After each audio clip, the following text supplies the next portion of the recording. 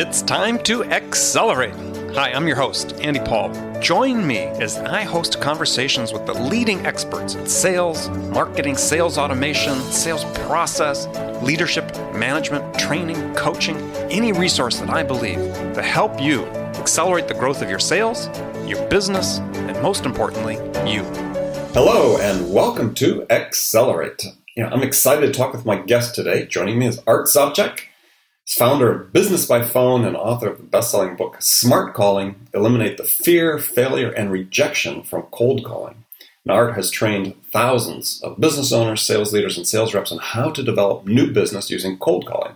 Now, this is one of my people listening to the show know this is one of my favorite topics because, after all, nothing happens in sales until you have a prospect. But these days, there are all sorts of conflicting views out there about cold calling, alternatively telling business owners and sales leaders that cold calling is dead and that social selling and inbound marketing or some combination of all three are the right answer, and others thinking that, hey, cold calling still has a real place out there. So the question is, I guess, for Art, we're going to talk about, is cold calling dead? And if not, what can we all do to get better at it? So Art Sobczak, welcome to the show. Well, Andy, thank you so much for having me. My pleasure to be here. So we've got you teed up here with your favorite subject. But before we get into it, is take a minute, fill out the introduction I gave of you, and introduce yourself. How'd you get your start in sales? Well, originally, do we want to go all the way back? Sure, why not? Well, first I was born, and actually I always tell this story. Everybody is a born salesperson, if you think about it. I mean, who are the best salespeople in the world? Kids, right? Yeah. So everybody is a born salesperson. I mean, kids are great at asking why and asking questions and asking for the money. I mean, my kids are grown and they still know how to ask for the money. As do mine, yes. The thing is a lot of people get out of it and they don't make it their profession. But to answer your question on a more serious basis, I actually was still kind of a kid when I had my first sales job. I was 13 years old, and I would jump on the bus with another buddy, and we'd go into downtown Omaha, and I had a job selling tickets for the policeman's Fraternal Order of Police, actually, fundraiser circus. And in retrospect, there probably wasn't even a circus. I think it might have been a scam, but it was my first paid sales job with somebody other than my parents actually giving me money. And then it seems like I had sales jobs all throughout high school and college, many of them on the phone. And as luck would have it, I had my first corporate job with the old AT&T, not the current AT&T, the old AT&T at what was called their Bell System Telemarketing Center, where it was a showcase on how people could use, and telemarketing wasn't a bad word at that time in the early 80s, and actually they promoted it pretty heavily. But I was on the phone in, I guess what you would call today a call center, where we were working with businesses on how they could set up their own telemarketing or inside sales. And of course, we're selling the Bell System services in the process. And pretty quickly, I always knew I wanted to have my own deal. So pretty quickly, I figured out a way that I could do that on my own. So I left there with a partner and formed my own company, which eventually morphed into mostly a training company. We were doing consulting at the time, but I realized that consulting is where you try to make yourself obsolete if you do a good job, where training people are going to need forever. So there's the long answer to a short question. Well, very good, very good. So here's the question. We'll kick off the conversation with this.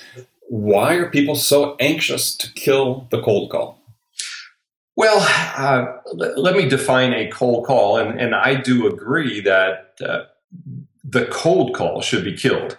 The cold call I define as a salesperson calling someone that they don't know, who doesn't know them, and they're giving everybody the same pitch. So they're kind of smiling and dialing, throwing it up against the wall, seeing what sticks. They're uninformed, and it truly is cold.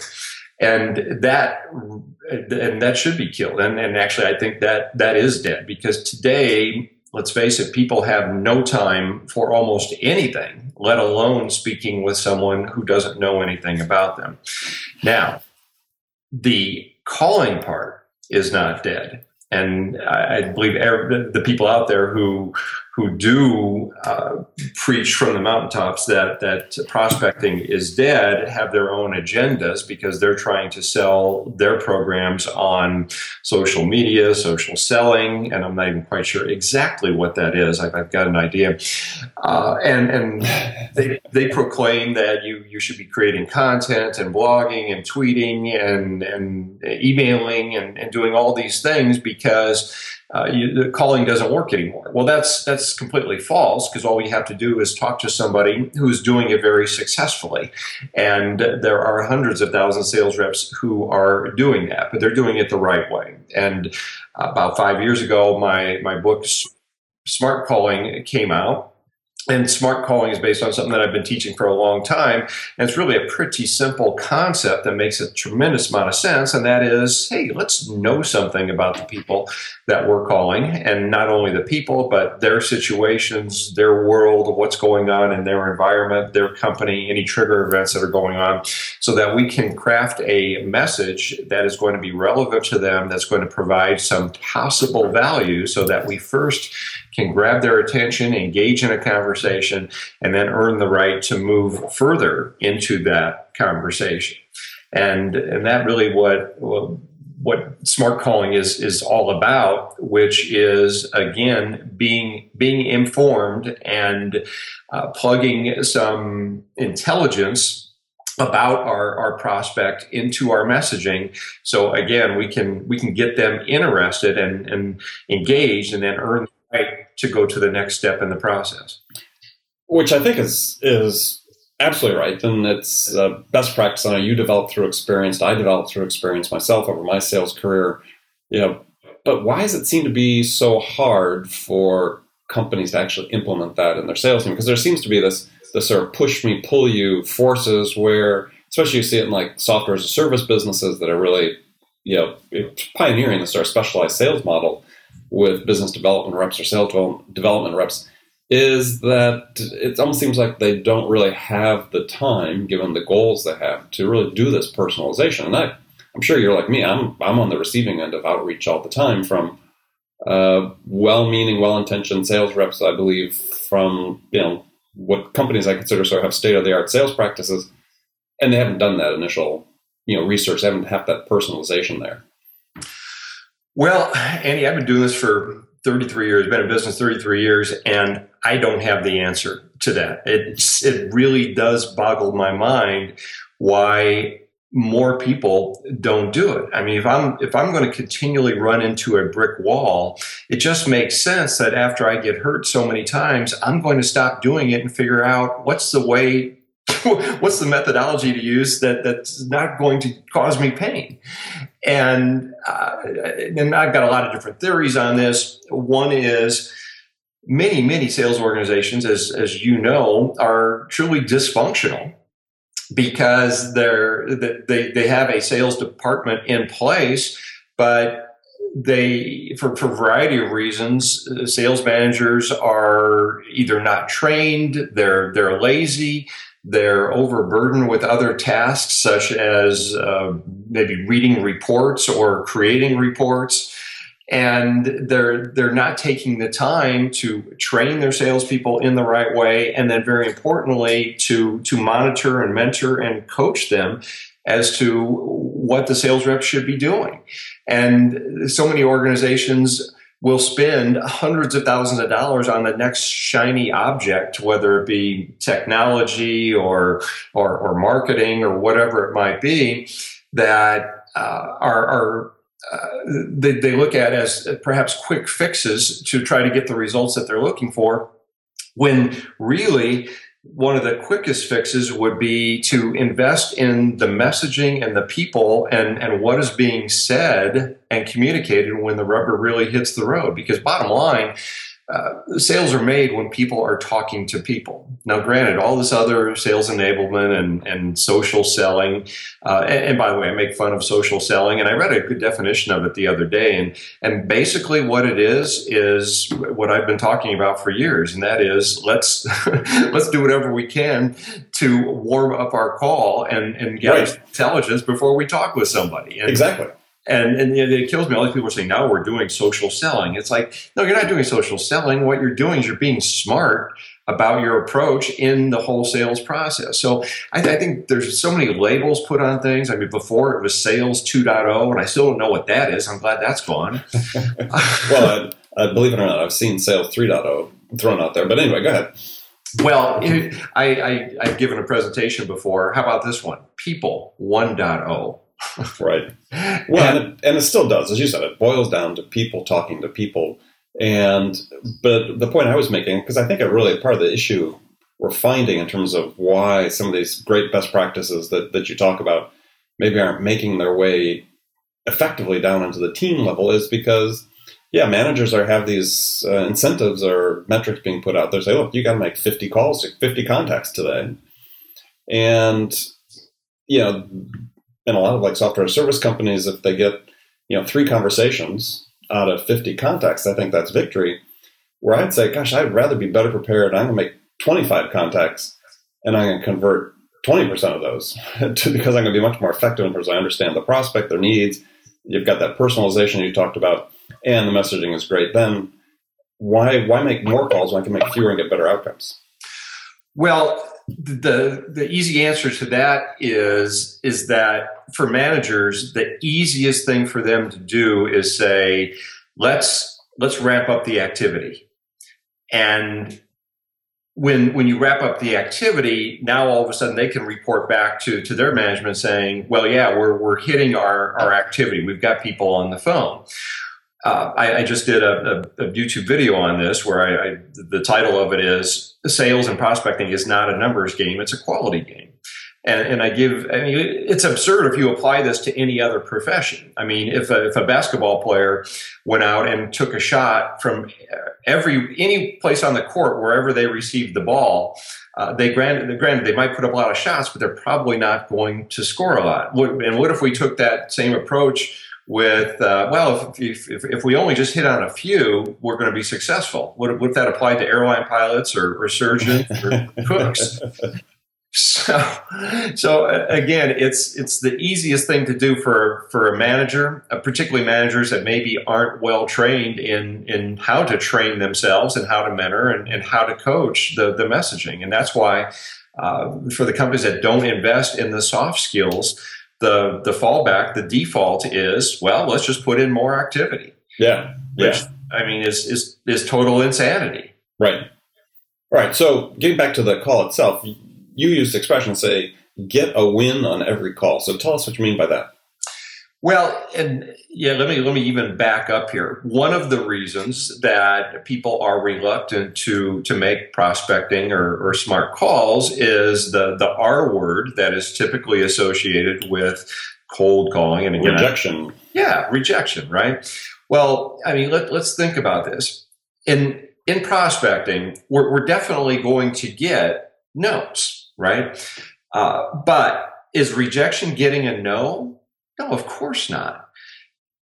When I give my seminars, I always ask the question, who here has been rejected before on a phone call? And I mean, people just shoot their arms up in the air, and people are commiserating with each other, and I say, okay, yeah, that's fine. I said, well, how do you know? How do you know? So I get all kinds of answers like, oh, well, I got to know, or they went with somebody else, or they told me to take them off their list, or off my list, or it's their tone, their dial tone they get hung up on. So I know the answers are normally the same. So then my next point is, okay, that's fine. If anybody's ever been on the phone and prospecting any period of time, you're going to run into those things because those things are inevitable, but those are things that happen to you. Okay. Now, is rejection what happens to you or the way you define what happens to you? It's always the way you define it. I can take two salespeople. They both placed the same number of calls. They both got the same number of no's.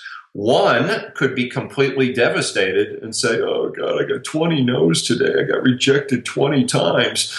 Can't wait to do it again tomorrow. Right. Then I could take the other sales rep that said, well, you know what? I accomplished my primary objective 3 times, got 3 meetings set up, and the rest of the time, at least I accomplished my secondary objective where I asked the question about when their current contract is up, and I planted a seed for the future by giving them something to look for in the meantime. So, for example, I might say, well, I'll tell you what, Andy, I understand it may not be a fit today, but if you ever find yourself in a situation where you need a specific part overnight and your local supplier isn't able to give it to you, we would guarantee we'd have it on your doorstep the next day. So if that ever happens, you'll have my information. Give me a call. Well, and I think that's, if I can interject, I think that's just such a great tip. And for people listening to this, whether you're a manager, you got responsibility for training, or your sales rep listening to this, is when you get that first objection or that no, is so often when I get those calls, and I always use them as training exercises for the people calling me, they just put their tail between their legs and slink away. Yeah. Well, it's funny. I go down to Mexico a couple times a year. I go down to Cabo, and I love observing the beach vendors, because it's almost like these people are hard of hearing. Right.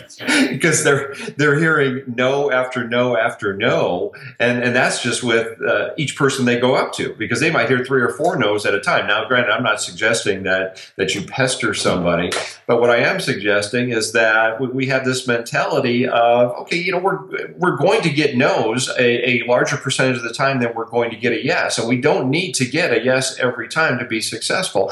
And even when we do get the no, let's figure out what I can accomplish each and every time. Now, by the same token, I'm not a believer in the old myth that for every no you get, you're that much closer to a yes. That's only true if you're doing the right things to get the result that you're looking for. So I was golfing with a guy the other day who joined our threesome, and the guy was absolutely horrible. I mean, nice guy, but he was just absolutely horrible. I mean, he was spraying it all over the place. I had this horrible, awkward swing, and he kept saying, well, if I just played better, if I just played more, I'd get better. And I thought to myself, I didn't have the heart to tell him, but I'm thinking, no, you'll just get better at being bad, ingraining the horrible habits. I mean, right. You got to be doing the right thing to get the result that you're looking for. So if salespeople get the no, that's fine. And I always suggest something else too at the end of the call. Break it down and ask yourself this question: what could I have done differently on this call? So if you get a no, let's make it a learning experience. I mean, salespeople get a graduate degree in a short period of time if they a graduate degree in sales if they would just simply learn from every single call. Well, I also think that my point I was making is, and based on the example you gave, is that oftentimes when the customer, the prospect, gives you that first no, they start letting their barrier down. And so if you follow up, as you said, hey, if you get a future need and something comes up, we'd be guaranteed delivery. Well, that opens up a whole new avenue of conversation. And so my experience has been is that rather than just saying, oh, okay, thank you, hanging up when somebody says no, have something prepared that says, yeah, what am I leaving behind as sort of the future reason to get in touch with you? And oftentimes that leads to the conversation you want to have. Well, yeah, and in my workshops, we actually talk about where you're getting the no, because a no at the back end of a sales process is a lot different than getting a no in the first 10 seconds of a phone call. And that's not an objection. I call it a triple R. A triple R is a resistant reflex response. They get a phone call, they detect salesperson, immediately first thing out of their mouth is, oh, we're good, we're all set, not interested. And I think what you're referring to is them turning tail and leaving. What I suggest is what's called a pattern interrupt, which you're probably familiar with from psychology. We throw something at them that they're not expecting, and we ask them a question. So, for example, if I had an opening statement, and even though if it was pretty good, if somebody came back and said, oh, we're all set, we're good with who we're using, the process I suggest here is just simply make an innocuous statement such as, oh, I see, I understand, or hey, not a problem. So tell me, what are you using now for? And so I'm just asking it's almost like I didn't hear it. So I'm just asking you a question. Mm-hmm. And the thing is, people are conditioned to answer a question. Now, granted, it's I mean, this isn't going to be the highest percentage play, because you might have somebody at this point that says, look, moron, which part of the didn't you get? But then, like one of my first sales managers in corporate life said, what does the barber say? Next. Right, exactly. All right, we're going to take a short break and come back with my guest. Art Sobczak talks more about effective prospecting techniques over the phone. Be right back. Hi, this is Andy. Connect and Sell is used by sales reps at nearly 1,000 companies, including hundreds of technology startups and several Fortune 500 companies, to overcome the challenges of getting prospects on the phone. Companies using Connect and Sell grow their revenues faster by enabling their sales reps to have more sales conversations in 90 minutes than they could otherwise achieve in an entire week. Connect and Sell can be deployed directly to your sales reps, or you can take advantage of their outbound on-demand service, which delivers qualified prospect meetings scheduled directly on your sales reps' calendars.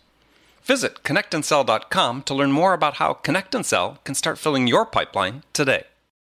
Welcome back with my guest today, Art Sobczak, and we were just talking about good techniques for initial contact on the phone and so on. So one of the problems we see, and I'm sure you teach about the dangers of this, is people that are too reliant on a script when they're making that call. How do you break that reliance on a script? Well, I'm a big believer in well, I'm not saying you shouldn't have a script, but people basically reading it as opposed to internalizing it and making it sound natural and conversational. There's the difference.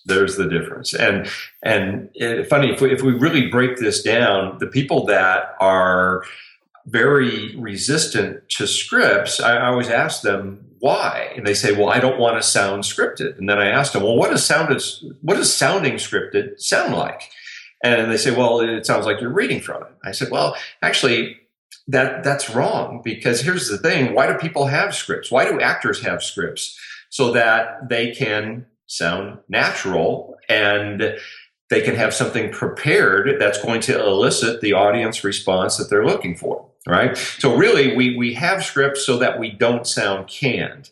And to really give the accurate definition of this, we don't want to sound like we're reading something. So what people are really afraid of and what everybody hates is just sounding canned, like they're reading something or being read to. Adults don't like to be read to, kids do. So here's the thing. We can totally script out the front end of a call, and we should. We should have our voicemail totally prepared. We should have our opening, and by the way, those two should be almost one and the same. We should have answers to possible screener questions prepared. If they want to know what the call's in reference to, we very quickly should be able to answer that. This should not be a surprise. And we should have our initial questions prepared, as well as where we're going to go with the answers. Now, all those things are scripted. I mean, you look at any truly smooth salesperson, they know where they're going to go. And at one point, it was probably written out. They may not still have it there in front of them, but it is planned. So new salespeople, it is very, very important. And we spend a ton of time on this in my training, because a word or two here or there can have a tremendous amount of difference. That's why when somebody says, "Oh, I just get on the phone, I like to wing it," and that's why people go down in flames, because when you wing it, you get into stream of consciousness, and then you're just filling up dead air, and people are making a decision within about 2 or 3 seconds whether they're going to listen to you to the next 5 and the next 10. And if we don't get their attention right at that point, they get into the let's get rid of this salesperson frame of mind. Oh, absolutely. And I just buttress that. I mean, as I like to say, sales is not time for improvisation. It's time for preparation. I like that one. I'll write that one down. Yeah, just make sure you attribute it to me. But it's absolutely true in all cases. Preparation. So in the case of a script, if you have a script, it's another form of public speaking. And what do you do when you have a speech or public speaking is you memorize it and you practice it until it becomes natural. And the practice comes not just when you're actually doing it with customers, but also before you make that first call. I had a coaching client. I don't do a lot of one-on-one coaching, but this guy assured me that he was going to do what it took to be successful. Actually, he was kind of desperate. He was a guy that had built up a pretty nice company in the workman's comp space. Then he sold it, made a ton of money. Then he got involved in some bad investments, got divorced, pretty much lost everything. And at the age of 58, he had to go back into the workforce, and the only thing he knew was workman's comp. So he had to start his company all over again. And he realized that things had changed since he first built it when he was in his 20s. So he contacted me, and really desperate, begging me, saying, "Hey, I got to change. I'll do what it takes." And so I worked with him. I put him through my training, and we were working on. Of course, he had to work on prospecting. So we worked on his opening. And we came up with some really good messaging, but he was horrible at the beginning in delivering it. And I said, well, what you need to do is you need to recite this into a recorder and keep doing it until you sound natural. And he said, well, geez, what if it takes me 100 times? I said, do it 101. And on our next call, a week later, he contacted me, and I said, okay, deliver it. And he did, and he sounded purely natural, like very conversational, like it's the first time he ever said it. I said, how many times do you have to do that? He said, 75. And the lesson there is, hey, it may not be natural for everybody, but with practice, we can make it natural. And you're right. I do hear sales reps who call me. We all get those calls where, obviously they're just reading from something. And in many cases, it's not very well written either. Yeah, well, you always have that. Well, a question that always comes up when I talk to groups and work with sales teams is, should they leave voicemails? Because statistics are 80% of business-to-business phone calls are going to go to voicemail. So, what's your response to that? Absolutely, you should. Here's why. Several reasons. Number one, you've already done the heavy lifting if you have a smart calling approach. Heavy lifting being, I've done my research, I've got a good possible value proposition, I know what I'm going to say if I reach this person on the phone. So why in the world wouldn't I, if I have the opportunity, why wouldn't I leave that message on your voicemail to have an opportunity to pique some curiosity? Now, here's the thing with voicemail. Don't expect a return call. A good voicemail leaves a question in somebody's mind that they want the answer to. And it's going to be value-oriented, and it's going to pique their curiosity, and they're thinking, okay, I wonder how they do that. I wonder what that is. So when your call comes in next time, if they see caller ID, they might pick it up. Or if it goes to voicemail and we leave the message again, they might return your call. Or if you use a multimedia approach, which I suggest, which is backing up your phone call with an email or another form of communication, you give them the opportunity to reply to that. And so now what we're doing is we're hitting them with multiple messages, consistent messages. By the way, it shouldn't be a different message every time. I mean, Walmart doesn't change their slogan every day, right? So if you've got a big gun that's going to apply to them, don't change it. So again, we want to leave that question they want the answer to. What you don't want to do in voicemail is give them enough information that they can make a decision they don't want to speak with you. You never want to talk about your product. You never want to talk about, I want to meet with you. I want to invite you to a webinar, because then I don't need to speak with you. But if I tell you that, hey, Andy, I was reviewing your profile on LinkedIn, and I see the type of companies that you work with. We've worked with other sales trainers similar to you, and I've got an idea here that's really helped them in many cases increase their client engagements by, in some cases, up to 50%. I'd simply like to ask you a couple of questions here, see if I can provide you some information.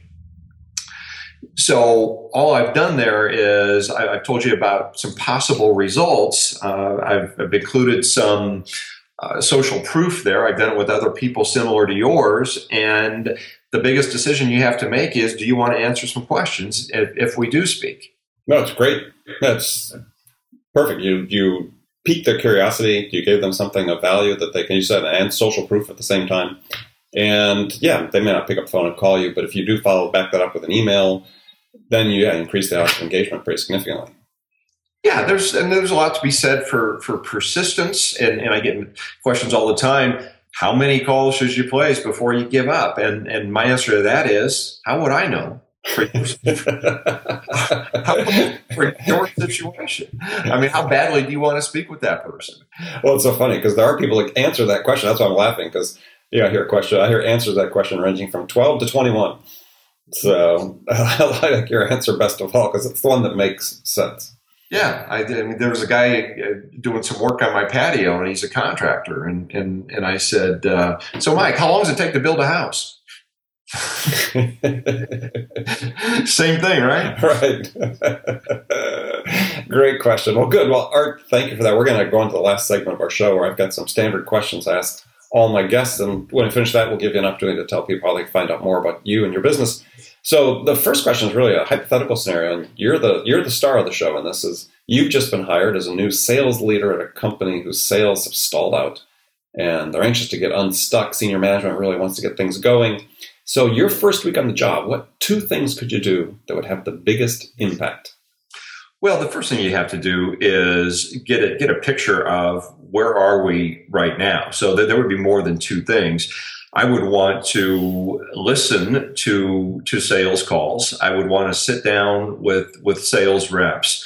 I'd want to talk to them after I, again, had analyzed what are the players doing here on the field. It'd be kind of like a coach who is hired into either a college, into a new university or a team, and watching film of the players playing. What are they doing right now? And then I'd want to really dig into what is our sales process here, if they have one. I'd want to take a look at their sales playbook and figure out what have they been taught, how have they been onboarded, what kind of training have they received before I would make any changes, because we got to figure out what's the lay of the land here. And then based on all that, you got to figure out, are there good systems in place? And if so, then we got to figure out what's going wrong with those systems. And if they aren't in place, then that's probably going to be the biggest part of the problem. And then you have to figure out, do I have the right players who are in the right situation to be successful? So again, and there's no simple answer there. So, but that's what I would do. And by the way, I'm really not qualified to answer that question because I'm a horrible manager. That's why I've had salespeople in the past, and I'm just not a good manager. You're a solopreneur now. That's right. That's right. All right, so here's some rapid fire questions. You can give me one-word answers. You can elaborate if you wish. The first one is, when you are out selling yourself, what's your most powerful sales asset? Most asset in terms of a physical asset? Well, no, in terms of what you do. What sales attributes, your most powerful sales attribute? I would say it is being inquisitive, being curious. I want to know the why. If I look at almost every sale I've gotten, I've figured out why are they interested in buying from me or hiring from me. And the thing is, if we can figure out the why and get them talking about their why, if we just get out of the way, they're going to sell themselves. Right. Okay, next question. Who's your sales role model? Who is my sales role model? Geez, and again, I'm not big on having just one of anything out there, because sure. I mean, if you look at my walls, probably like you, I've got just about every sales book that's ever been printed. So it would be a combination of a lot of people. So I guess I'm going to have to cop out on that question. I just don't have one person and say that's amazing. That person's amazing. Can you give me 2? Give you 2. Well, I'll tell you what I'm going to do. I'm going to tell you one book that isn't necessarily a sales book, and I don't know if this was a question about what books I read, but when people say what's one book that every salesperson should have, it's the book Influence by Robert Cialdini, because let's face it, sales is psychology, and in Cialdini's book, he really crawls inside the minds of why people do what they do, and he comes up with and he has his principles of influence. And if you look at that, almost everything that we do as buyers and what good salespeople do fall within or under the umbrella of Cialdini's principles. So I tremendously admire the work that he's done over the years, and he's come out with a couple other follow-up books. So if anybody doesn't have that book on their shelves, they need to go online and get it right away. Okay, great recommendation. That was my follow-on question. So under your sales role model, since it's blank, we'll just put my name in there. So this is a tough question coming up. So what music's on your playlist right now? What music is on my playlist? I like a wide variety of music. I like classic rock. I also who's your favorite in classic rock? You can't go wrong with the Stones. I like the Doobie Brothers. I like some of the old Led Zeppelin. Yeah, good stuff. That's kind of my era there. But yeah, I don't mind some of the newer stuff as well. And occasionally I like, when I want to listen to the words of the song, I'll turn on country. Country, very interesting. Okay, didn't figure you for a country guy. Very good. So what's the first sales activity you do every day? Well, the first sales activity I do is, I guess you would call it a sales activity, and that is I get online, and of course, like most people, I check email.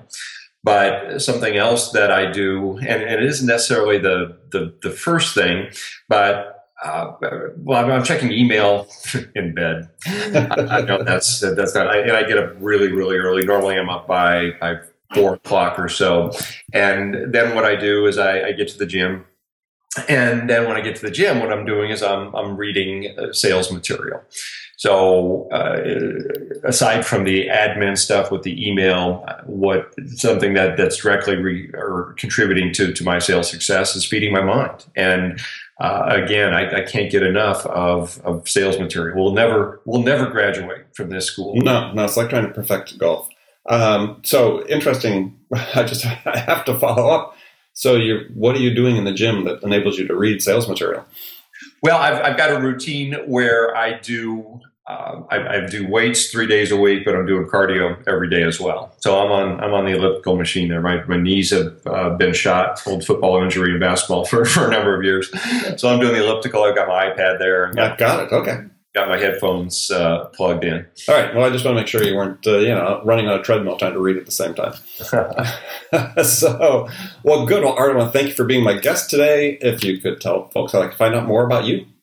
Well, I've got a number of websites where I've got a lot of free material. Let me give you a couple here. My blog also has the new YouTube videos that we're putting up every other week, and you can get a free ebook there as well of 501 sales tips. So I'll send you to that site, and it's pretty simple. It's smartcalling.com. smartcalling.com. So from there, you'll be able to go everywhere else and just get a ton of free stuff. And if you want to go to the next level, there's opportunities for that there as well. All right. Well, excellent. Well, thank you again for joining us. And remember, friends, make it a part of your day every day to deliberately learn something new to help you accelerate your success. And subscribing to this podcast is an easy way to do that, because then you'll make sure you don't miss any of my conversations with top business experts like my guest today, Art Sobczak, who shared his expertise about how to accelerate the growth of your sales. So thanks for joining us, and until next time, this is Andy Paul. Good selling, everyone. Thanks for listening to the show. If you like what you heard and want to make sure you don't miss any upcoming episodes, please subscribe to this podcast on iTunes or Stitcher.com. For more information about today's guest, visit my website at andypaul.com.